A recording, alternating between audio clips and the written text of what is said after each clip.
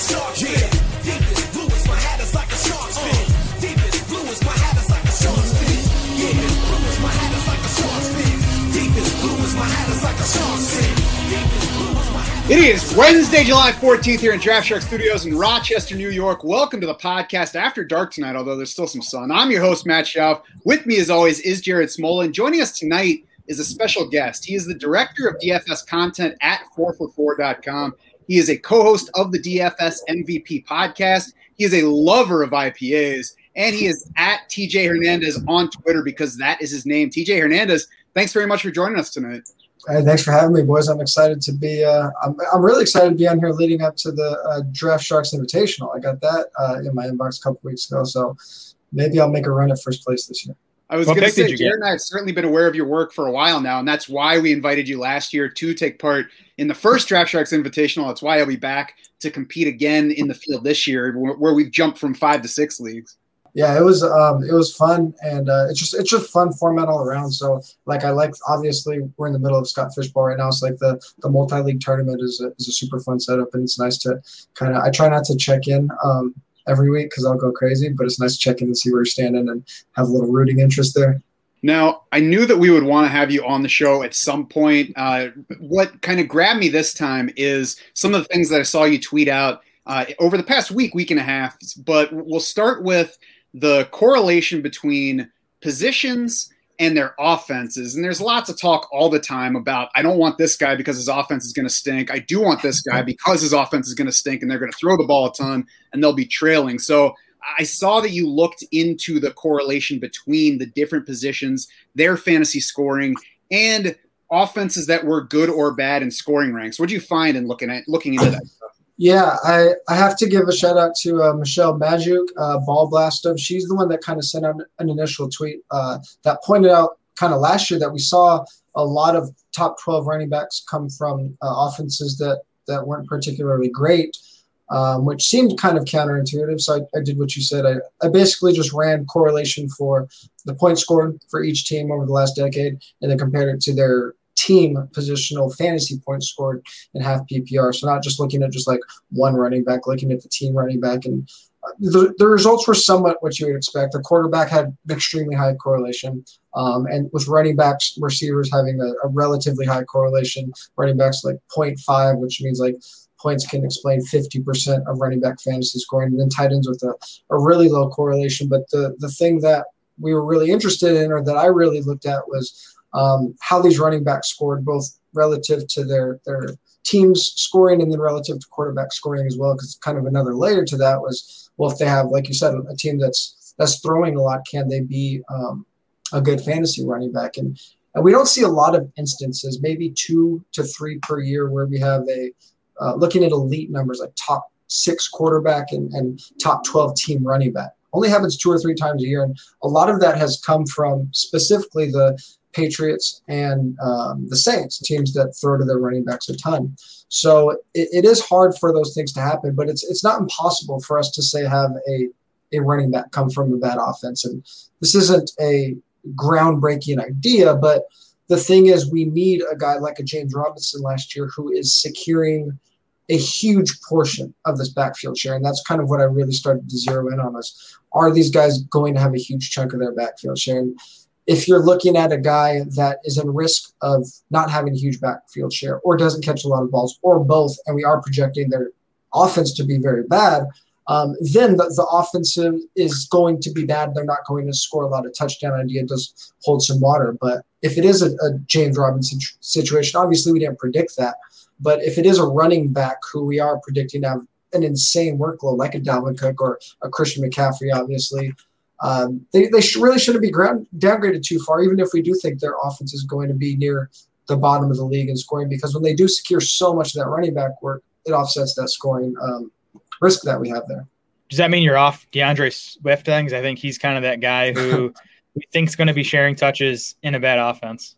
Yeah, he's probably like the poster boy for what's going on right now in terms of like what we're discussing and just so much downside in all of these aspects that we talked about. I mean, they just seem like, outside of the Texans, the dumpster fire of the league.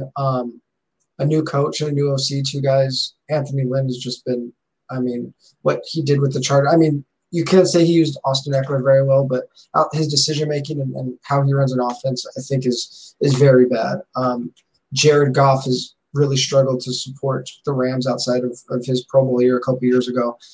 Jamal Williams, a guy that can siphon off touches in the running game and the passing game, and then just the fact that I think this offense is just going to be abysmal. Yeah, he's kind of the guy that looked like he was trending the right way last year, and just everything working against him. I don't think I have a DeAndre Swift share yet this year. He's interesting because he was going in round 2 and even climbing in round 2. And then since then, he's really dipped to, I'm not sure where his ADP is at the moment. It's probably mid round 3, maybe just before the middle of it, but he's lasting to late round 3. Is there, like, how far down do you think he has to get before he becomes a target? I mean, it always comes down to opportunity cost, right? So the issue with a guy like Swift, who I just think has immense downside, is that even if he is falling around past his ADP, the way I'm typically building my rosters is if I'm in a position where I'm looking at a running back, say in the 3rd, or if he falls somehow to the 4th round, it's because I've probably started with some combination of like a really good wide receiver, a Travis Kelce at tight end, or a good receiver like a Devontae or a Tyreek at wide receiver, and looking for a guy that can really lock down my backfield. And as an RB1, I really don't want DeAndre Swift there because of how much downside is there. And then if I started with a very high-end running back, say in round 1 or 2, and I'm looking at Swift in the 3rd or 4th round, well, I'd much rather just take one of those wide receivers, tight ends in that range to secure that position. So it's kind of more of a roster building thing for me, where there's so much downside built into him that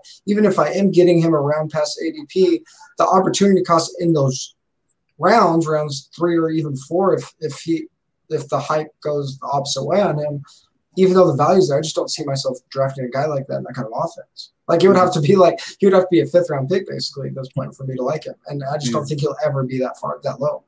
So he's basically Travis Etienne, huh? Yeah. I've had trouble passing on Swift in the back half of round 3, like assuming Keenan Allen and Michael Thomas are gone. I just think he's good, and I feel good enough about his role in the passing game, especially with how weak their wide receivers are. I just think he's going to catch enough balls, even if he splits carries with Jamal Williams and doesn't score a bunch of touchdowns. I think he's going to catch enough balls to pay off a 3rd, 4th round price tag.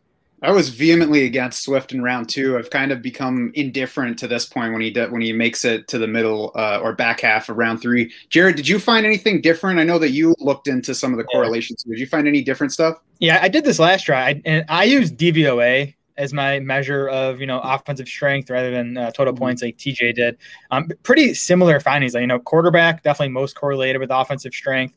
Actually, tight ends came in 2nd most correlated. And how I looked at it is I looked at the percentage of top 12 tight ends that came from top half DVOA offenses and then top 10 DVOA offenses. So, like, for example, in the span I looked at, I think it was like 2005 to 2000, what would have been 19 at that point. Like 67% of top 12 tight ends came from the top 50% of top 16, top 16 DVOA offenses. So the one interesting thing I found was that elite players at all these positions, those are the guys that overwhelmingly come from the elite offenses. Like 80% of top 3 quarterbacks came from teams that were in top 8 of DVOA. So that was kind of my takeaway, is when you're looking at early round picks, or even, the top 3-4 quarterbacks off the board, that's where I really want to make sure I'm taking guys from top end offenses. Because it's rare we see, a running back finish top 5 on a bad offense. They can finish top 12, top 15, but the majority of these elite guys at these positions come from the best offenses. Yeah, I found when I looked at the team correlations, the tight ends did come in super low, but I did run numbers kind of similar that we didn't talk about here. That where did the top 12 tight ends come from? I did the same thing, and it was like 60% of them came from top 10 scoring offenses, so not DVOA, but very similar. And then when I was talking about the quarterbacks and running backs, probably not surprisingly, those when they did line up and we had a top 12 running back and a top 6 quarterback, it was almost always with a top 10 scoring offense, which is pretty intuitive, I think. Now, we talked some about running backs and the correlation, but let's move on to splitting backfield work, which is always another hot topic in fantasy circles, and deciding which running backs we like and which we don't, which situations are clear and which ones we need to figure out. So, TJ, I saw a thread from you, including this big chart about backfield shares. First of all, what do you think constitutes a workhorse running back at this point, which is one of those nebulous terms that can mean different things to different people? Yeah, a lot of these Twitter rants are probably just like secret subtweets because I'll see somebody tweet something out that just bothers me. So I'll have to start, I'll go down this research rabbit hole. But I mean, one of those, like you said, those nebulous things or these things we see without context a lot is, especially this time of year, where we're a week and a half, 2 weeks from training camp, or right after OTAs, that like, oh, this running back is going to account for, a third of the backfield, this guy that we didn't know about, or this guy's going to be a workhorse. He's going to get all the backfield work. I mean, the fact of the matter is that most running backs don't get all of the work. There's very few, even like a Derrick Henry last year was like 75% backfield share. And most teams don't only use two running backs, which is another thing that really throws a wrench in the math, right? We see that so many people talk about a 60-40 split. Well, there really aren't that many 60-40 splits. A lot of times it's like a 60-25-15 or something like that. So that changes the math a lot on reports that we get. But to answer your question, what I kind of found the rough cutoff to be, if we're looking for a workhorse or a bell cow, however you want to define it or name it. Last year we saw 8 running backs that played at least 10 games get average 70% of their backfield touches. So that's only 8 running backs, but I kind of track these numbers every year. And depending on injury luck, that number, that 70% average, fluctuates somewhere between like 8 and 13 running backs every year. So that's kind of what we're looking for. We're looking for running backs that can get us about 70% of the backfield work. Even if you go down to like 65% or 2/3 of the work, we really get in a gray area where there's a lot of running backs that are like 10 to 24 range, where any given week or over the course of multiple weeks, a lot of running backs can hit that 2/3 share. But that 70% is where we really start getting into that elite workhorse role. And if you combine that with a good offense, that's where they can really just kind of have the opportunity to blow the field away. Those are the guys that are going to be in our RB1 overall conversation. Obviously, if you could find a couple of guys that are in that 80% range, that is the James Robinson last year, Christian McCaffrey, like I said, even Derrick Henry came in a little bit below that, Dalvin Cook. I mean, those are the unicorns, but we're not really going to find those unicorns outside the top 3. So those guys were it just depends on ADP. Like, we're never just going to be able to find those guys, but we could find these 70% guys outside of that top half of the first round. In breaking out those week-by-week numbers, did that reveal anything more to you just beyond knowing the full season 70% plus guys? I mean, just as I think the thing that it revealed the most is how many of these guys are available. Like, we like to look at these season-long numbers and say, this guy's going to get 50, 60% of the work this coming year, or he only got, 50, 60% of the work last year. Looking at it on a game-by-game level and just zooming out, looking at all the players did it, there are a lot of players that hit this number on a weekly level. Last year, we saw 211 instances of a running back hit 70% share. That came from 59 different backs. So over the course of the season, we're not going to see a lot of guys hit this 70% number, 65% number, whatever you're looking for. But in general, teams are looking for the hot hand. They are looking for a guy, at least for that 1 week, that they could really ride. So we might not be able to draft a 70% guy, obviously, with all of our roster spots, but those guys are going to be available throughout the year. And that kind of ties into a much larger conversation about things like zero running back and draft strategy, which is an hour-long podcast on its own.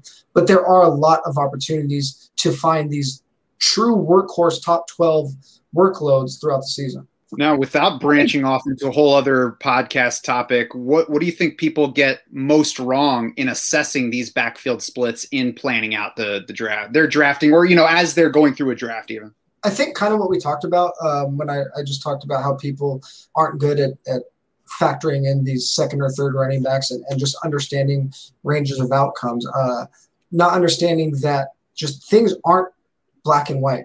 It's really hard to nail down who is going to secure each of these backfield shares, and thinking that if you don't like a James Conner or a Chase Edmonds, that you have to plant your flag in one and not the other. A lot of times, especially if you're playing a ton of leagues, if you're playing a lot of best ball, it behooves you just to have shares of multiple pieces of the backfield across different drafts. We're just wrong a lot. We're really wrong. We're really bad at predicting ranges of outcomes. People are really looking for black and white, looking at these median projections, and median projections just don't often capture what we're talking about here. I think the other important thing too to keep in mind with all this like touch share stuff is, not all touches are created equal. And there's been a lot of good work done on this over the last few years. We know like a target is worth 3 times as many points as a carry for a running back. Obviously, a carry from the opponent's 1 yard line is going to be worth a lot more than a carry from the opponent's 50. So, a guy getting 50% of the touches, that might be more valuable than a guy getting 60%, depending on, where and in what facet of the game those touches are coming from. Yeah, I mean, Alvin Kamara is like the perfect example of that, right? Like, he's never a guy that's going to see 75, 80% of the backfield work, but the touches that he sees are so insanely valuable. Like, we could talk about what it's going to look like with Taysom or Jameson there, but he's somebody that has seen double-digit targets, a ton of times. He has a huge touchdown share for his team, so he does kind of break the mold here a little bit, right? He's kind of around that 55 to 60% backfield workload, but his touches are more valuable than on a per touch basis than maybe any running back in the league besides CMC. Have we done a study yet on the Dreads Grill correlation to those high value touches? Oh, the swag grade. I think Ian Hartitz has that locked up. So if we're talking about the swag grade, Alvin's 1.01, and I think Miles Sanders is 1.02. There you go. Maybe we'll have Ian on again to get the full rankings. Yeah, those Alvin Kamara with the grill and the white on white uniforms is the best look in football. And then, I think the red and green cleats kind of just sealed it for him. Yeah, I mean, that's how you score 6 touchdowns, right? Now, we alluded to some of the overall mistakes, and you mentioned the Cardinals running backs. Who do you think are some more specific over or undervalued running backs with this in mind, with this thought that we're going to get a lot of these things wrong, and some guys are going to emerge from late in the draft? Yeah, I mean, a lot of these things wrong, but also just using it as a frame of reference to understand context of how running backs are being used and how that usage over the long term should translate into more fantasy points. And I think you kind of asked like what a huge mistake people make with these shared numbers is a lot of times, not a lot of times, all the time, we see it ADP is so influenced by fantasy scoring from the previous season, not always usage. So if we could find these guys that were getting this usage that just had bad luck in the touchdown department for whatever reason, just didn't translate into high fantasy points, those are the guys that are going to stand out in studies like this. And a couple of guys, one guy that really stands out to me is Miles Sanders. He was one of 5 running backs last year that had at least 10 games with a running back share over 70%. He is able to catch the ball. Didn't get a ton of targets last year, but in his rookie season, he was a fairly heavily targeted running back. He's going off the board as the RB19 on Underdog, 44th overall. So he's somebody that I think going into this year can continue on that trajectory of like 70 to 75% of the backfield work. And if I know people are going to look at Jalen Hurts running and obviously they got Smith in there now as their wide receiver 1. But I think Miles Sanders is a guy that is slightly undervalued because of how much work he saw relative to the other running backs in the backfield. Clyde Edwards-Helaire, I think, is just a really polarizing guy. He was up and down, had a crazy week 1, kind of tapered off near the end of the season. That had to do with injury a little bit. And then in the playoffs was still a little bit injured. Super Bowl, they were getting blown out, so they didn't use their running backs a ton in that game. But over the course of the season, he saw 65% or average 65% of the Chiefs' backfield touches. One of only 15 backs to do that since the year 2000. So, I mean, there aren't a lot of rookies that see the kind of workload CEH has.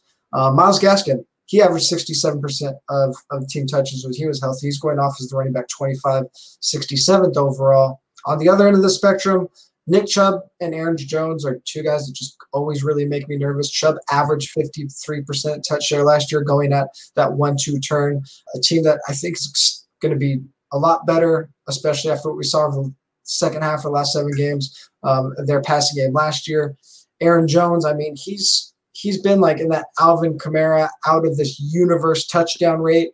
I think Aaron Rodgers is going to play. I think they're going to be fine. Aaron Jones is just he's scored at crazy, seems like unsustainable rates. So him and Nick Chubb's touch here, they scare me a little bit. Are you more on Aaron Jones now that he's going in the second half of round 2, though? Yeah, that I mean, I think if we're going to talk in Twitter or NFT terms, buying the dips here, I think buying the Packers dips in general right now is a pretty good strategy. I keep drafting them in best ball. Miles Sanders is somebody that I want to be drafting more, and it just gets to the point where I have to tell myself not to take a running back when he's on the board, and I have gotten some to this point, but he's a good one to bring up because he already had the backfield shares, like you mentioned. It's tough to look at that backfield, that offense, and know what we're getting with the coaching change with 4 games of Jalen Hurts late last year. But I don't think the offseason could have gone a whole lot better for his role. I mean, the guys that they brought in were Kenneth Gainwell and Kerryon Johnson and Jordan Howard. I mean, I think we were all worried that there was going to be a threat added, and I think that they probably added about as little threat to Miles Sanders as they could have. Yeah, their offense just was really abysmal for most of the year and got a spark over the last 3 or 4 games with Hurts. So I just think this whole offense is kind of one to sneaky target, and he kind of falls into like I know I'm kind of pumping him up right here just because of that backfield workload, but we were talking about DeAndre Swift earlier, and it's not so much that I'm avoiding Swift and Miles Sanders, it's just the way I've been drafting in that range. I've just had a really tough time drafting running backs in general, so it's just kind of a build, a draft flow type of thing. I've found it to be a really awkward range to draft a running back. Sanders' ADP is dropping, though. He's like getting into the back half of the 4th round now, so I think he's definitely turning into a value. One more guy I wanted to bring up to get your thoughts on, TJ, Jonathan Taylor, who had the massive finish to last season, came against some bad defenses, and his role in the passing game didn't really grow, even over that hot stretch. So, is he someone you're shying away from an ADP? That's I kind of just talked about like that kind of awkward range. It's tough to be awkward in the middle, but after the top 3 or 4 backs, like I've been a little hesitant to draft running backs right there. Like Travis Kelce's going right in the middle of the 1st round. I don't mind grabbing Tyreek, and if we knew for sure that Aaron Rodgers was playing, I think we would see Devontae going in that range too. So I've kind of bit the bullet and taken Jonathan Taylor there just because I think it's bad to have no shares if you're playing a ton of leagues of somebody being drafted in that range. But, I mean, he did see, 2 of his last 3 games over 70% of the backfield work. But, I mean, there were quite a few instances where, like, even in all the way as late as week 13, he was only at 50% touch share. Nyheim Hines being involved. And not a lot of people are talking about the fact that the reason we weren't super high on Taylor, or some people weren't super high on Taylor last year, was because we thought Marlon Mack was still good enough to like eat into his work, and Marlon Mack's going to be back. I guess I'm dancing around the question a little bit, but I'm really trepidatious about running backs after the top 3 guys right now. Ooh, trepidatious. Just raise the value of this free podcast. I think one thing that so it's been hard to get comfy with the idea that we're going to get things wrong. We all know it, but like the job here is to plant your flag with things and try to be right as you can. So I think that one of the more challenging things for me has been to say, I know I'm going to get some things wrong. Where are some spots where I can, buy on the potential of getting it wrong or take some shots, especially now that we're all doing a bunch of best ball drafts and spreading the shares around. And what I'm trying to do is look for those uncertain backfields. Atlanta, I don't know what else. Miami's. Tampa Bay. Tampa Bay is one of my favorite. And I'm not really drafting Gio, but I just think that offense, I think there's value to be had considering how late all those guys are going. Tampa Bay to me is more certain than these other ones, though. Like Atlanta, for example, I want to buy people overvaluing Mike Davis as far as I'm concerned. I think he's way overvalued. But the problem is, and the reason that Mike Davis is so highly valued, is it's difficult to see what the answer is if it's not Mike Davis. So, I guess in that case, I haven't been over-targeting, but somebody like Cordero Patterson, maybe even a share of Kadri Allison here and there, which, might turn out to be totally worthless, but, late enough in a draft. And then the Chargers, I think, are kind of a sneaky uncertain backfield in that we know Austin Eckler, but he's more Alvin Kamara and maybe not even as many carries as Kamara, maybe as many, but we'll see where that goes. So there's room there for another running back, and we don't know who that's going to be. So Justin Jackson's somebody that's been entering my thinking a little bit lately. Yeah, Justin Jackson, I saw kind of briefly come across the ticker as like, if there's a RB2, who's it going to be? And they're kind of saying he has, at least going into training camp, the edge on Joshua Kelly. I put out a tweet a few days ago just about kind of all the teams you just talked about. The Dolphins, the Chargers, the Falcons, I think it's the Chiefs, like all these teams where we have only one running back going in the top 200. And like we've been talking about this whole podcast, most backfields have 2 or even 3 guys that are of value. So those are really interesting. And then I also just tweeted something out today, kind of quoting a recent study from JJ Zachariason, late round quarterback, that was talking about these really ambiguous backfields where not just the second guy, but we talked about James Conner and Chase Edmonds. I think Trey Sermon and Raheem Mostert are another really interesting one where we have an ambiguous backfield, but with 2 guys going like in that middle range, and the intuition that JJ pointed out was to go with the cheaper guy. And what we've actually seen, what he's seen with his research showed that the guy going earlier has actually been the guy that's really exploded lately. So like the Trey Sermons, like the Travis Etiennes, these guys we've actually been pretty good ADP wise at identifying who the actual number one's going to be. So I think there's a lot of value in those middle rounds as well. Before we get away from the running back talk, we did have a question from a viewer on Facebook. Jan Bolton says, hey fellas, where do you stand on handcuffing running backs? TJ, what do you think? In short, I'm assuming this is just like a traditional redraft league. I want to be handcuffing other people's running backs. We just talked about how can I capitalize on not being sure what's going to happen and thinking we're planting our flag, right? We want to be drafting like we're right, but also taking advantage of these situations where we're wrong. If we're drafting like we're right, then let's say we take 2 running backs in the first 2 rounds. There's no reason to keep investing in not only in one of those backfields, but in that position. Load up on wide receivers, get a good quarterback if you want, get a good tight end if you want, strengthen your other positions so that if one of your, say, first round, second round running backs goes down, you've loaded up on wide receivers. You're strong through volume at wide receivers. And if they are healthy and you have a handcuff to another guy that goes down, if you have Dalvin Cook, but you have CMC's handcuff and CMC goes down, now you have the powerhouse. We're looking to dominate the league, right? We're not looking for floors here. So if I'm thinking about handcuffing, I'm thinking about handcuffing either across teams. If I have a lot of shares of Christian McCaffrey, I'm going to have his backup in the other league, or within my league, I want other people's handcuffs. I don't want my own. I want to have a chance to blow the league away. Yep, I'm with you there. I'm generally against handcuffing, really in any type of format. I just think it's a good way to come in like 3rd or 4th place. But if you're trying to win your league, you need that first or second round running back to stay healthy and pay off. Yeah, and one thing I should have said about handcuffs is like if I'm looking at handcuffs in the traditional sense of the handcuff, I think they're generally just a bad pick. If we're in a 12 team, 16 round league, that backup running back that has no standalone value is often going to be the first player you cut when it comes to week 4 buys, and you need to fill it. You want somebody with some standalone value. Usually that's a pass catching third down back that you can plug in during the buys with the upside to take over a 3-down role. The pure handcuffs are usually some of the worst picks in the league. So I don't have anybody at the top of my head right now, but maybe like a Tariq Cohen, a guy that catches the ball that has had good. I mean, a lot of people don't like him, but he's just the first person that popped in my head. But a pass catching RB2 is usually who I'm looking at.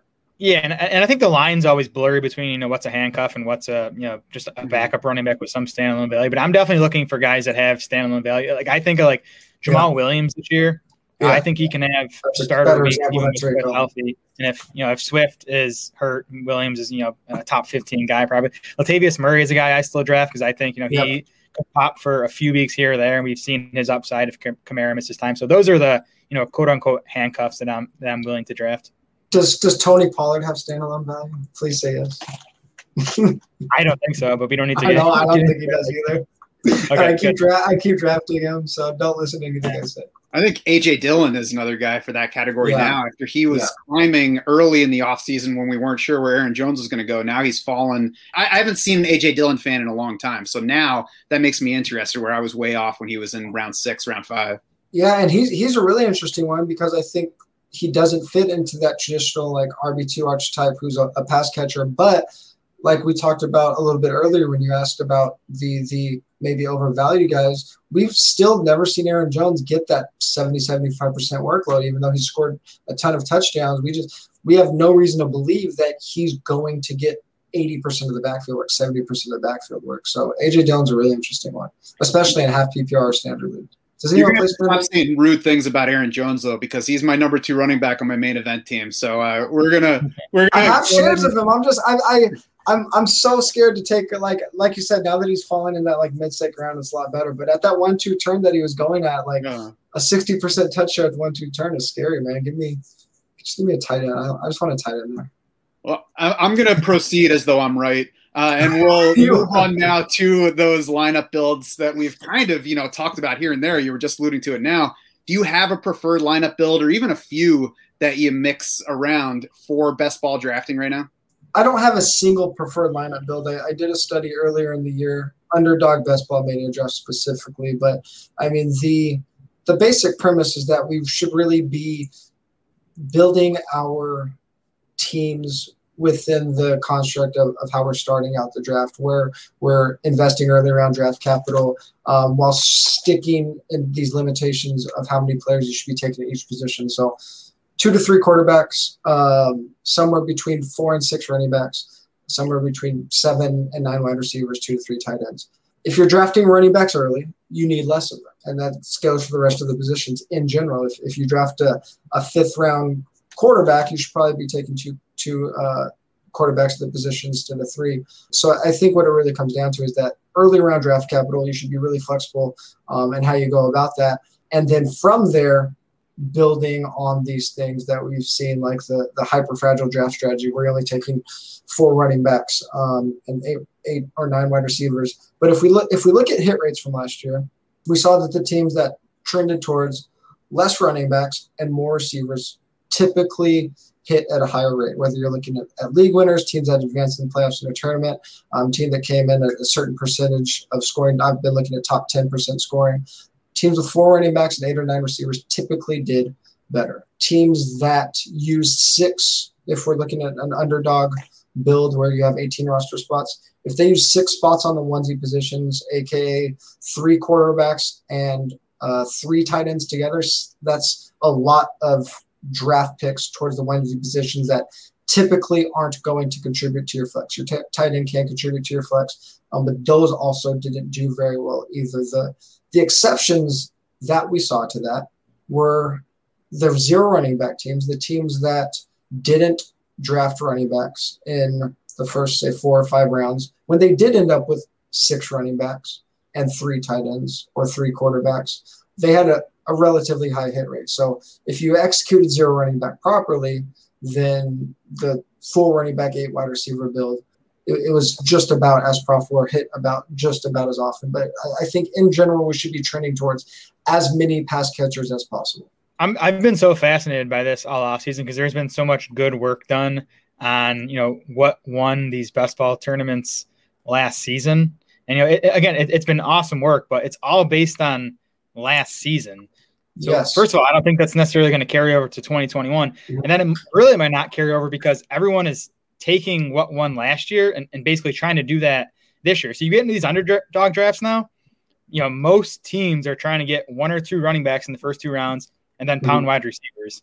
Yeah. So I've been tempted, and I'm going to really start trying to do it. And at least a few of these where it makes sense to, go 2 wide receivers and a tight end with my first 3 picks. And then, I know I'm going to get killed for this, but, take some running backs in the running back dead zone where, no one wants to do it because you get Miles Sanders in the 5th round now. You can get Montgomery in the 5th round, Josh Jacobs in the 6th round. Like, I know they're not exciting, but at some point they become values, and you're just zigging when everyone else is zagging. I think there could be value in that this season. Yeah, I have a lot of thoughts on this, just kind of on the macro view of best ball in general, because a lot of people are taking these best ball mania stats from last year and treating them as gospel. And we have guys like Sean Siegel Rotoviz that have done multi-year studies on best ball and things that have worked in not the same exact format, not tournaments obviously, but similar formats. And a lot of times these win rates aren't matching up with what we're seeing from Underdog. I also think that best ball is still very much in its infancy overall. And I think like DFS, we're going to see more evolution of what we think is true in best ball, and people are hopefully going to come along and challenge the status quo, and we're going to see different things be successful. I think like what you talked about, Ziggy and other people are zagging. I don't always think we need to be going completely against the grain. Like if people are going with these hyper fragile strategies, the only way to be contrarian isn't just taking wide receiver early. You could be contrarian at other positions as well. One thing that really stood out to me that Sean Siegel pointed this out last year, and I kind of forgot about it and ran some more numbers from Underdog last year, is like the three quarterback strategy where you're taking three quarterbacks in like round 7 to 12. Like not a lot of people are doing this because they think, I took a quarterback in the 7th round and then I took another quarterback in the 10th round. There's no way I can have three quarterbacks. And if I do, it's definitely not in the next 2 or 3 rounds. That strategy's had an insanely high hit rate. And people aren't talking about like these really micro ways to be contrarian. And then another thing is draft flow. I did a podcast with Mike Leone a couple weeks ago on 4for4. He came on and guested and talking about things like, the hyper fragile strategy and taking 2 running backs early. Well, who are you doing? If everybody's doing it, one, you're trying to outdraft everyone else at the other positions. And 2, where are you in your draft? If you are trying to match somebody at the back of the draft to the front of the draft, if you have Christian McCaffrey and they're taking a running back in the 2nd round, you take Cam Akers and Austin Eckler, and you guys both start with 2 running backs and going from there. Well, you're playing from behind against that team because that team is starting with Christian McCaffrey and you're starting with Cam Akers. That is a huge difference no matter who your RB2 is. And if your strategy is going to be the same the rest of the draft, you're playing from behind all season. So we have to be really cognizant of, just because we drafted 2 running backs in the first 3 rounds, it's not the same 2 running backs depending on where you're drafting, just on draft position alone. So, I think you're right, Jared. Like, we can't just blindly go into these drafts thinking we're going to be doing these things. There's a lot of nuance and context to how we're drafting, how other people are drafting, and where we're drafting. And even at quarterback, the thing Sean found with the 3 quarterbacks in round 7, that might even be different this year too, because the whole quarterback landscape has changed with them getting pushed up the board. So the quality of quarterbacks you were getting in rounds 7, 8, and 9 2 years ago is not the same quality of guys you're getting there this season. Yeah, for sure.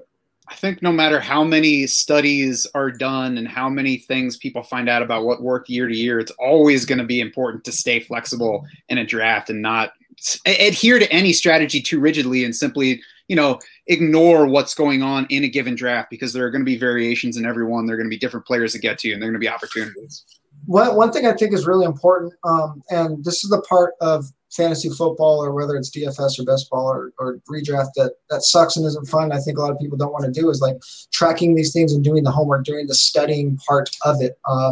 And one thing that I've done that's kind of kept me in check over the years doing, if you're doing 5 best ball drafts, whatever, do what you think is the best thing. But if you're doing 100, 200, 500, we talk about tracking player shares and how much exposure we have to these things.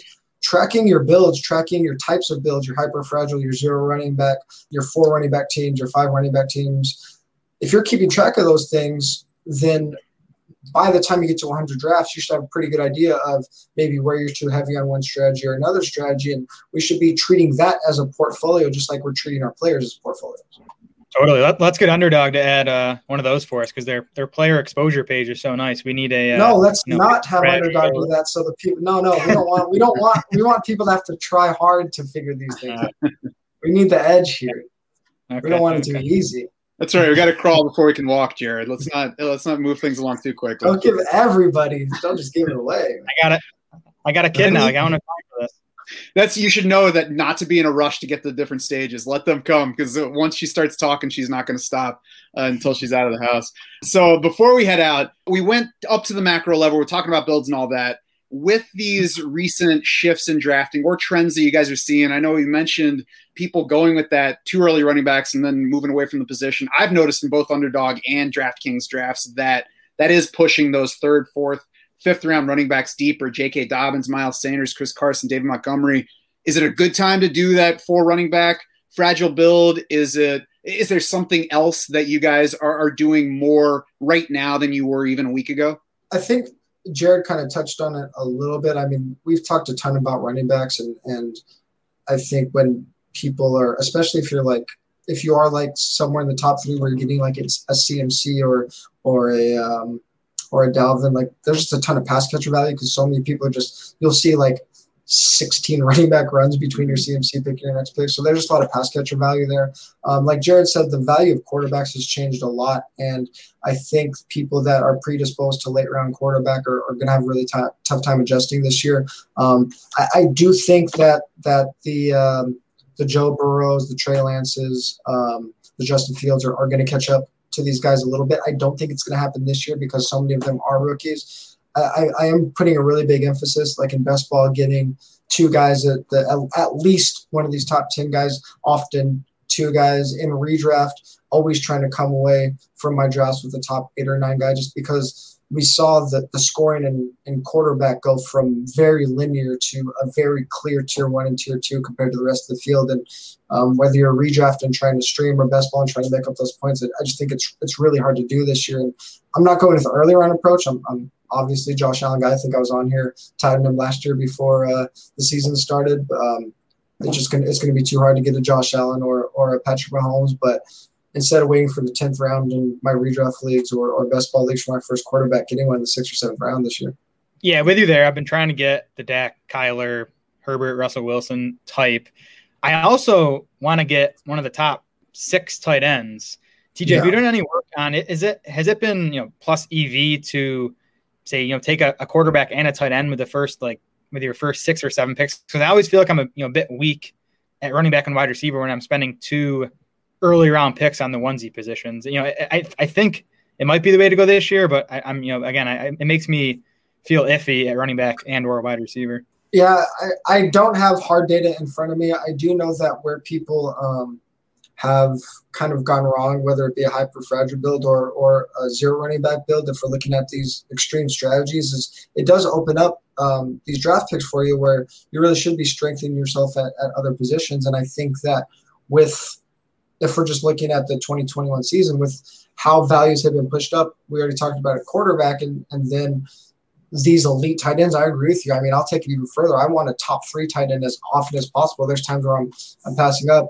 I'll just keep driving the knife home, pass up an Aaron Jones for a Darren Waller when I can. And then, coming back and getting a Dak, I think it puts you at a huge advantage over the field, especially running back being the position we've talked about the most. If you've done your homework and you have a list of 7 to 10 running backs in that 8 to 12 round, 8 to 13 round range that you're really confident in drafting, I do think there is a lot of credence to drafting quarterback and tight end relatively early. Yeah. I mean, the other nice thing about it to me, I think, is I feel comfortable sticking with just 2 quarterbacks and 2 tight ends when I take my top guy early, and an underdog when only 18 rounds, having those extra couple spots to play with at running back or wide receiver, I find pretty valuable. Yeah, I mean, it's a little less in our control at tight end because there really are. I mean, there's 3 elite guys, and then Mark Andrews and Kyle Pitts and Hawkinson. You could kind of debate where you rank them.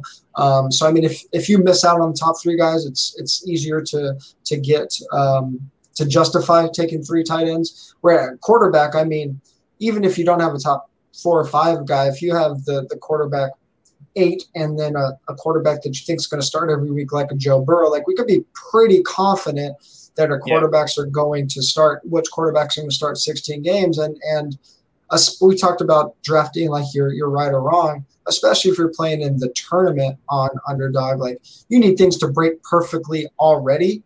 So outside of like that 3 quarterback hack that Sean Siegel talked about, I mean, if you're you need your 2 quarterbacks to go bonkers anyway for the most part to advance, not just pass around and run, but multiple rounds. I think for the most part, 2 quarterbacks is probably my hard lane for sure. Well, we could definitely keep going on this stuff all night and hit all the positions, but I think I'm on the clock in like 6 different drafts. So I'll say you can find his work at 4for4.com and on the 4for4 Podcast Network. You should be following him already on Twitter. You probably are, but if you're not, you should definitely go do so for quality content that's absolutely free. TJ, thanks very much for joining us tonight. Yeah, thanks for having me. I'll see you in the Draft Sharks Invitational Streets.